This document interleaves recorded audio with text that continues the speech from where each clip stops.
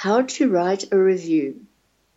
Reviews are short descriptions of books, films, plays, TV programs. They are usually written in magazines, newspapers, or on websites.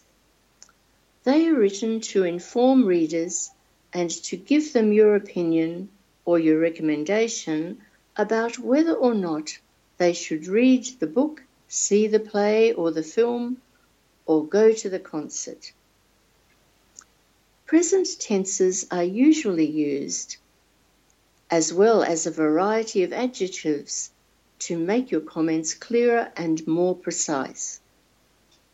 A review usually consists of an introduction giving background information about the book, film, performance, the title, type, adventure, horror, comedy, thriller, the name of the author or director. A main body consisting of 2 paragraphs, one giving a summary of the plot, the other providing general comments on the plot, and main characters.